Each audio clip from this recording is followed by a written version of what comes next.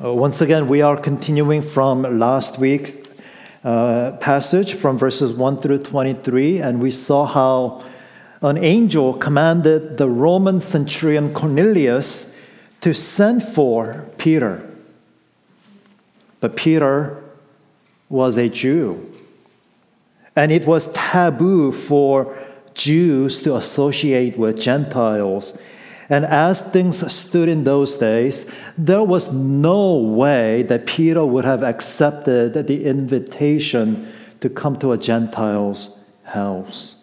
So what could possibly make Peter go? Well, God gave Peter a deeply disturbing vision, and he commanded him to eat all sorts of unclean animals. And Peter, being an Orthodox Jew who throughout his life had kept a kosher diet, he objected. "By no means, Lord, for I have never eaten anything that is common or unclean." But then God answered Peter, "What God has made clean, do not call uncommon." And as we read, Peter saw this vision 3 times, just as Cornelius' 3 messengers arrived. And it is then that the Holy Spirit made clear to Peter the meaning of the vision. "I have sent these men, Gentiles. Do not raise any objections. Do not show distinctions, but go with them." But you know what God demanded from Peter was a costly obedience. "Rise and go down and accompany them without hesitation, for I have sent them." Because you see, Peter knew that the Jews, including some Christians, would never forgive him for going to the Gentiles. You see, this was the kind of thing that if you did it just once, you could never live down the stigma of it. And this was the kind of thing that would sully and ruin your reputation forever. What God demanded of Peter was a costly obedience. But Peter, he obeyed. He welcomed the Gentile messengers as his guests, and next day he left with them to Caesarea. And that brings us to the first point of focus this morning, which is the meeting. The meeting. Now, Caesarea is a town about 40 miles north of Joppa. And the journey took Peter and his 6 Jewish brothers, and we know there were 6 from chapter 11, and Cornelius' 3 messengers, 10 people total. It took them 2 days to travel that distance.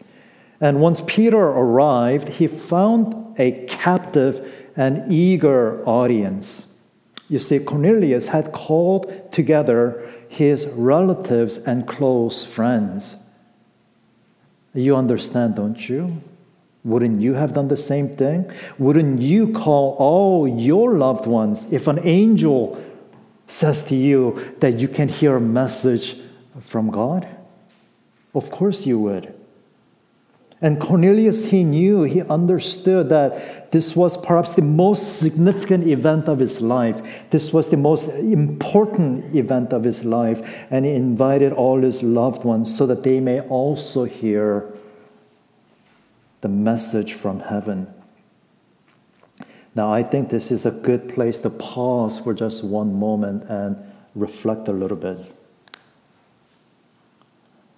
Do we think this way about hearing God's word? Are we as eager, zealous to hear God's word as Cornelius was?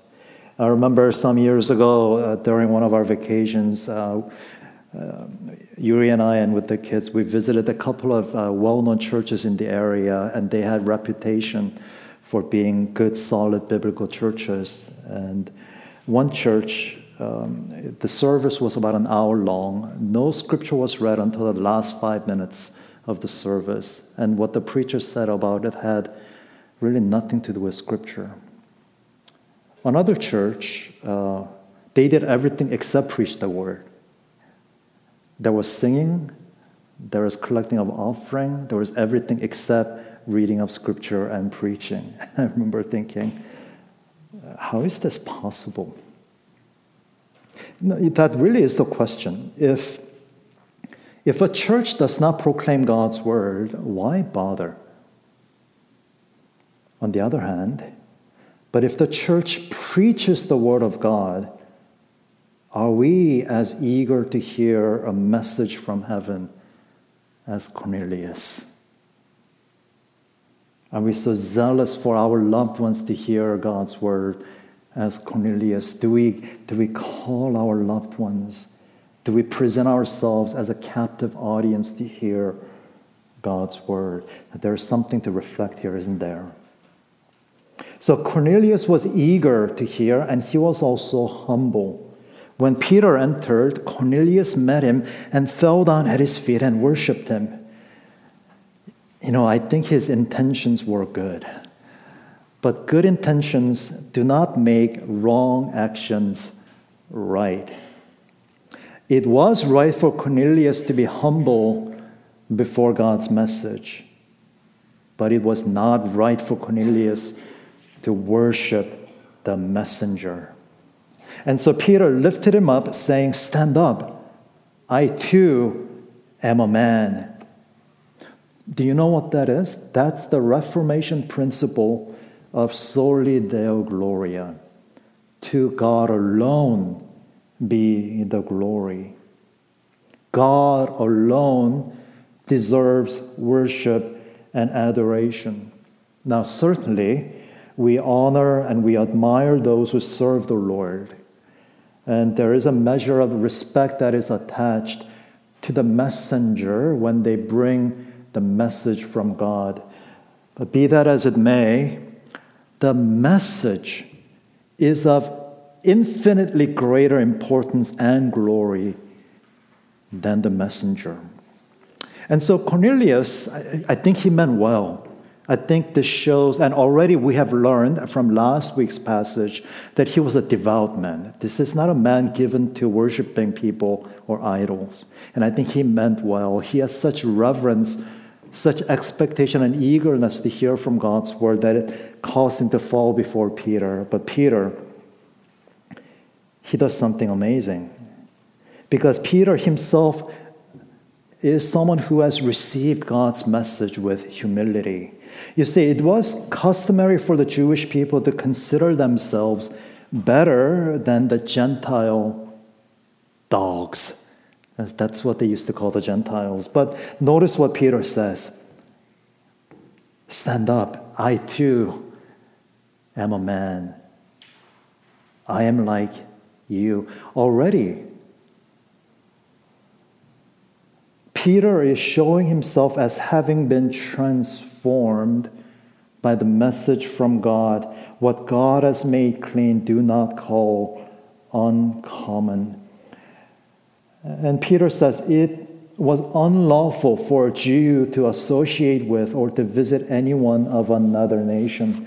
The word unlawful is probably not the best translation here because the Greek word is actually different than the word that we usually use for law, nomos. It's a different word. And what Peter is getting at is that it is taboo. It is not acceptable.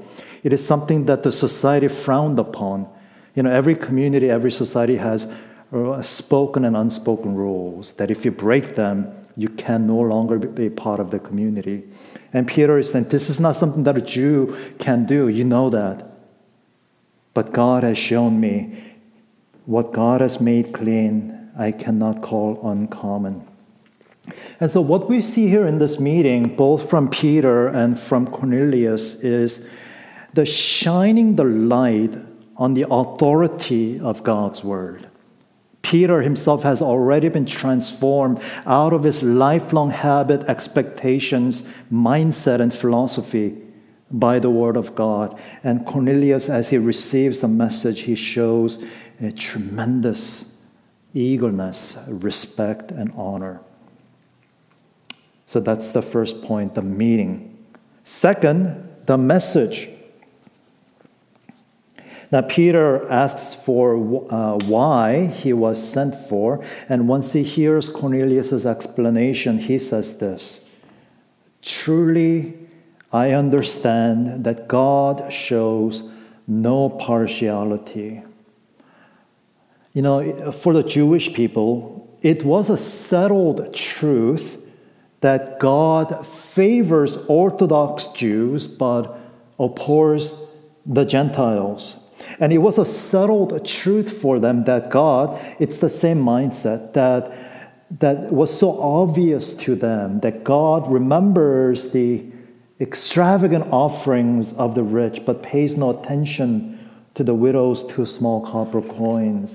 And it's the same mindset that was so deeply offended that Jesus dismissed the Pharisees but welcomed those with shameful pasts. Because everything about the Jewish notion about God was based upon God's preferential treatment of the people who were born right, who had a good upbringing, and who led a respectable life. But what Peter himself realized and says to Cornelius is that God does not smile upon the things we think are critical. Now, it is important because when Peter says there is no partiality with God, that does not mean that nothing makes a difference to God. And unfortunately, some people read this passage and they hear Peter say there is no partiality with God, and then they make a leap that's unwarranted, and they say God doesn't care who you are, God doesn't care what you believe. Whether you are Christian or Buddhist, God loves you the same. Now, that is an improper and unwarranted conclusion to draw from this passage, because if nothing makes a difference to God, then Cornelius did not have to leave paganism to embrace Judaism, and then he did not have to leave Moses to embrace Jesus. If nothing makes a difference to God, then Cornelius would have been just as acceptable to God as a pagan. But as a point of fact, Cornelius was not acceptable to God as a pagan. He was called out of pagan to embrace the law of Moses. And having embraced the law of Moses, he needed to be led to Christ. Some things matter to God.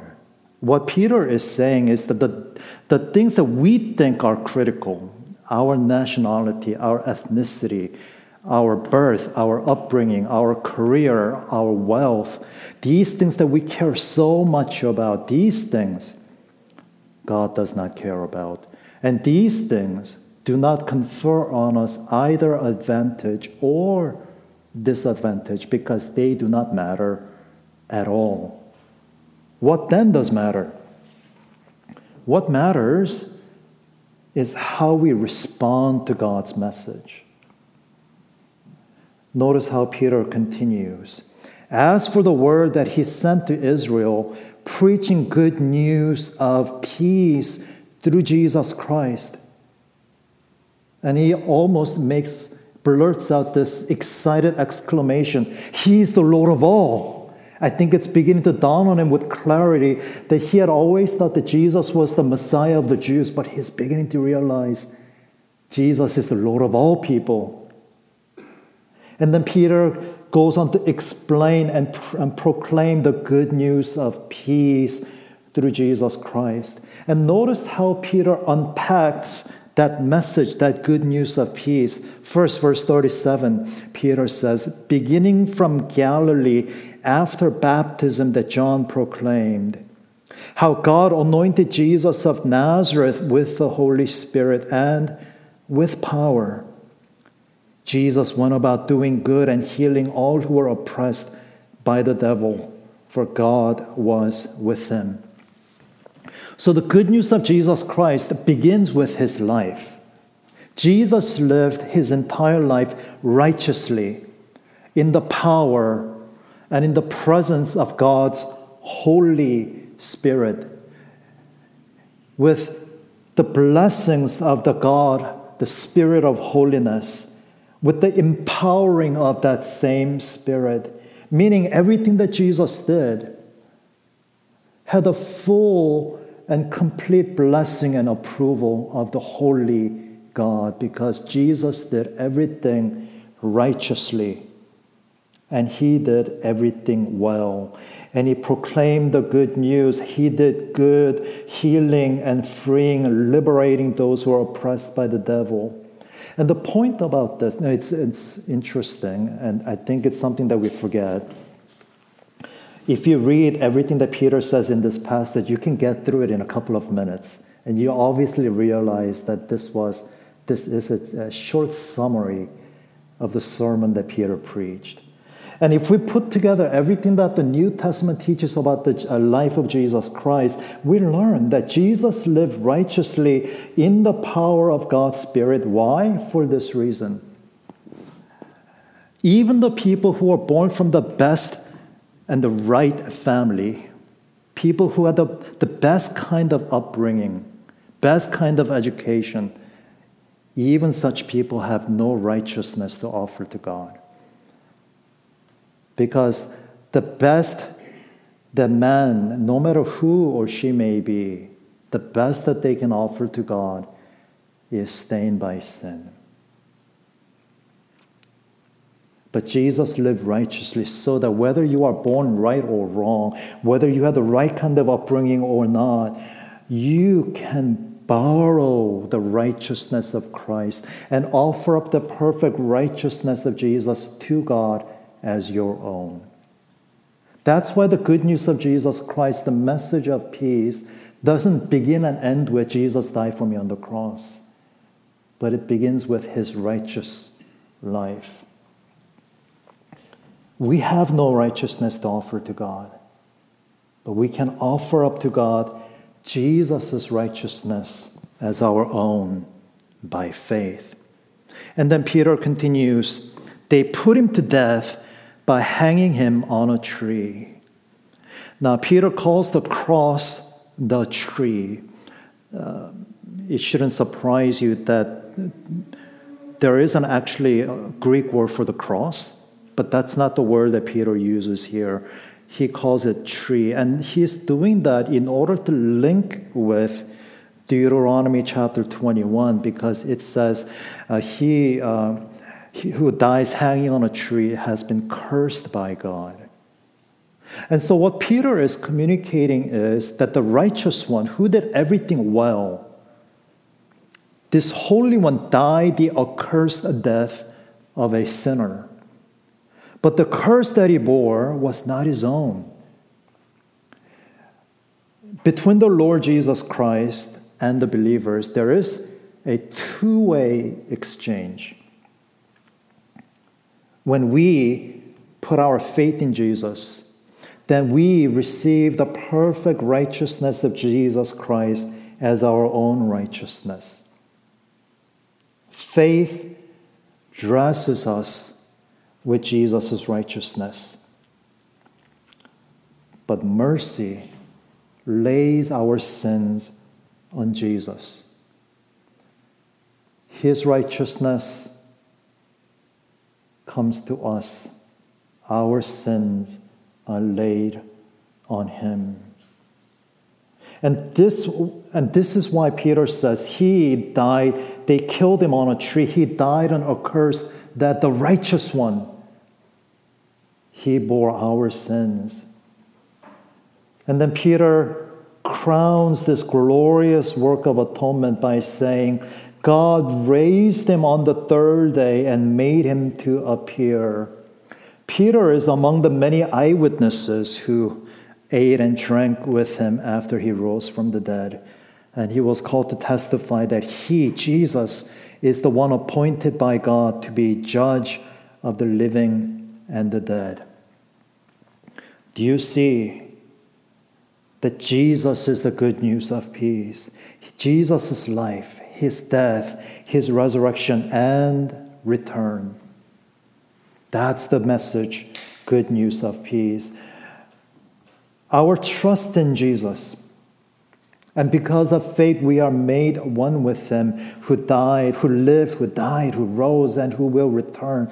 That is the only way to have peace with God. And it is the only foundation upon which Cornelius and you and I can build an enduring life. So that's the message. And thirdly and lastly, and unfortunately briefly, and Lord willing, I intend to pick up on this and develop it a little bit more next week.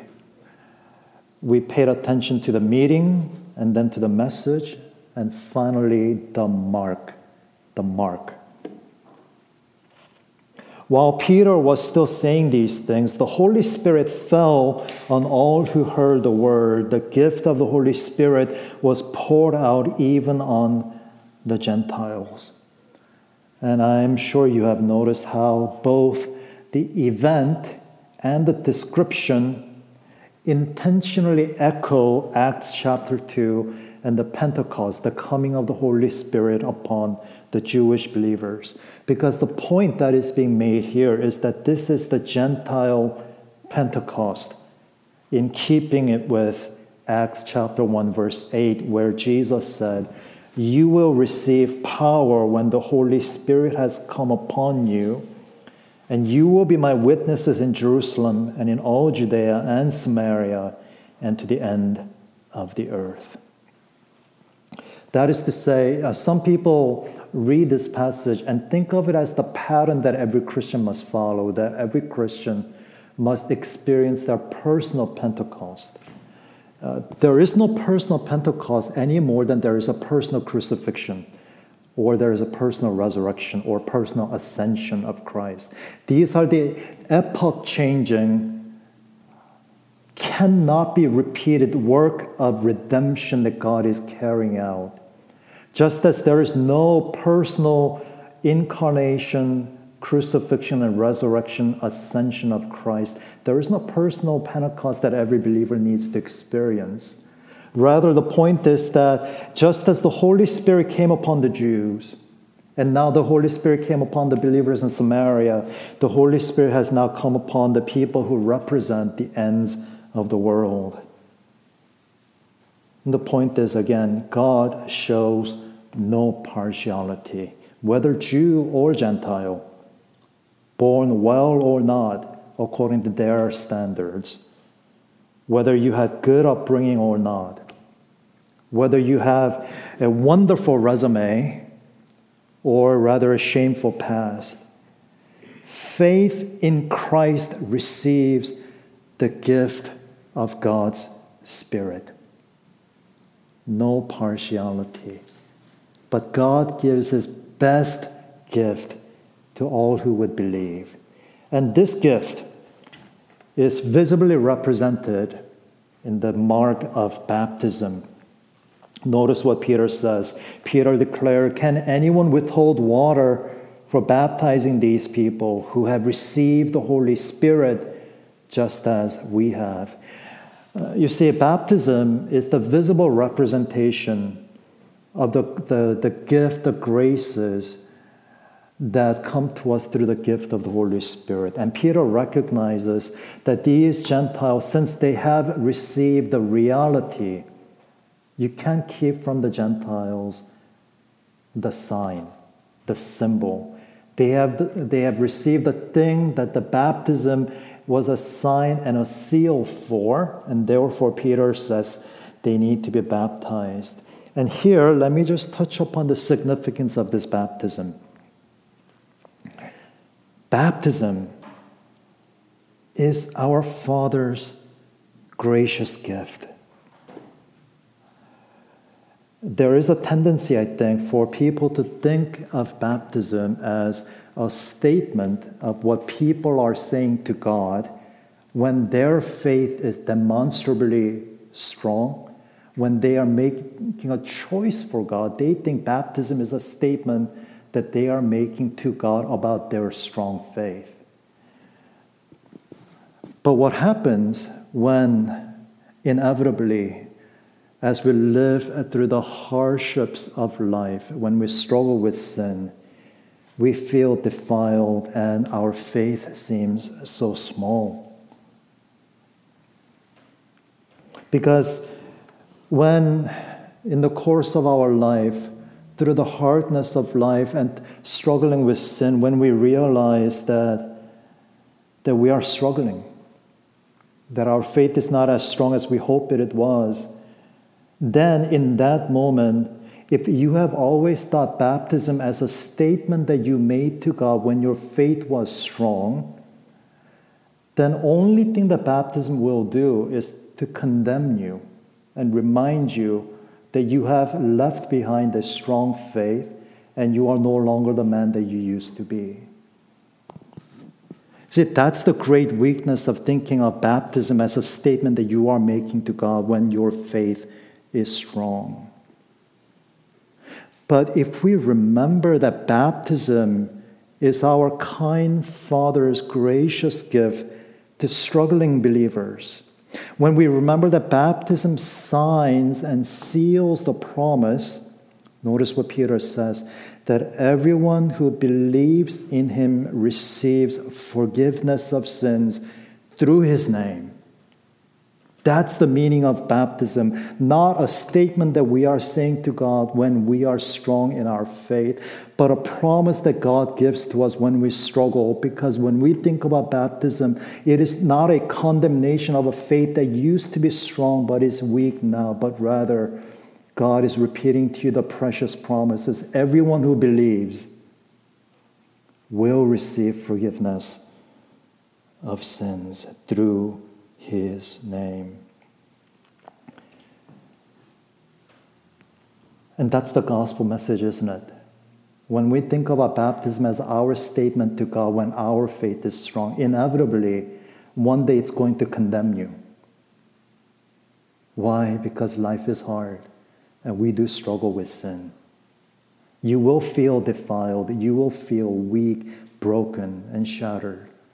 And the baptism then will only remind you that you used to be strong. But if baptism is God's kind and gracious gift, then it reminds you there is now no condemnation in Jesus Christ. Because everyone who believes receives forgiveness of sins through his name. You see, the point of baptism is not to be a reminder of your past decision, but it's to be a reminder, a promise, and a seal of the grace of God that never changes. That's what it means to have peace with God. And so, loved ones, unfortunately, we end here today, but let me leave you with this exhortation. Think often and think much about your baptism. Because in that baptism, the Lord renews his promises to you. He knows that your life is hard. He knows that you struggle, but he says to you today, and he says to you every day, everyone who believes has the forgiveness of sins through Jesus' name. Amen. Now let's pray together. Heavenly Father, we thank you for sending Peter to Cornelius, and in doing so, you have taught us that we who are sinners, we who have nothing to offer up to you, for believing in Jesus Christ, we are forgiven completely and fully. And for believing in Jesus Christ, we are welcomed into your presence. Father, it is beyond comprehension how we still cherish in our hearts the tendencies and the mindset of legalism. When we think when we are doing well, we feel better about ourselves. When we are struggling, we are sure that you are angry with us. Oh, Father, please drive away and drive out from our hearts these thoughts that are so unbecoming of the gospel of the Lord Jesus Christ, that we as your people might rejoice, whether we are strong or weak, knowing that your grace for us never changes. For we pray these things in Jesus' name. Amen.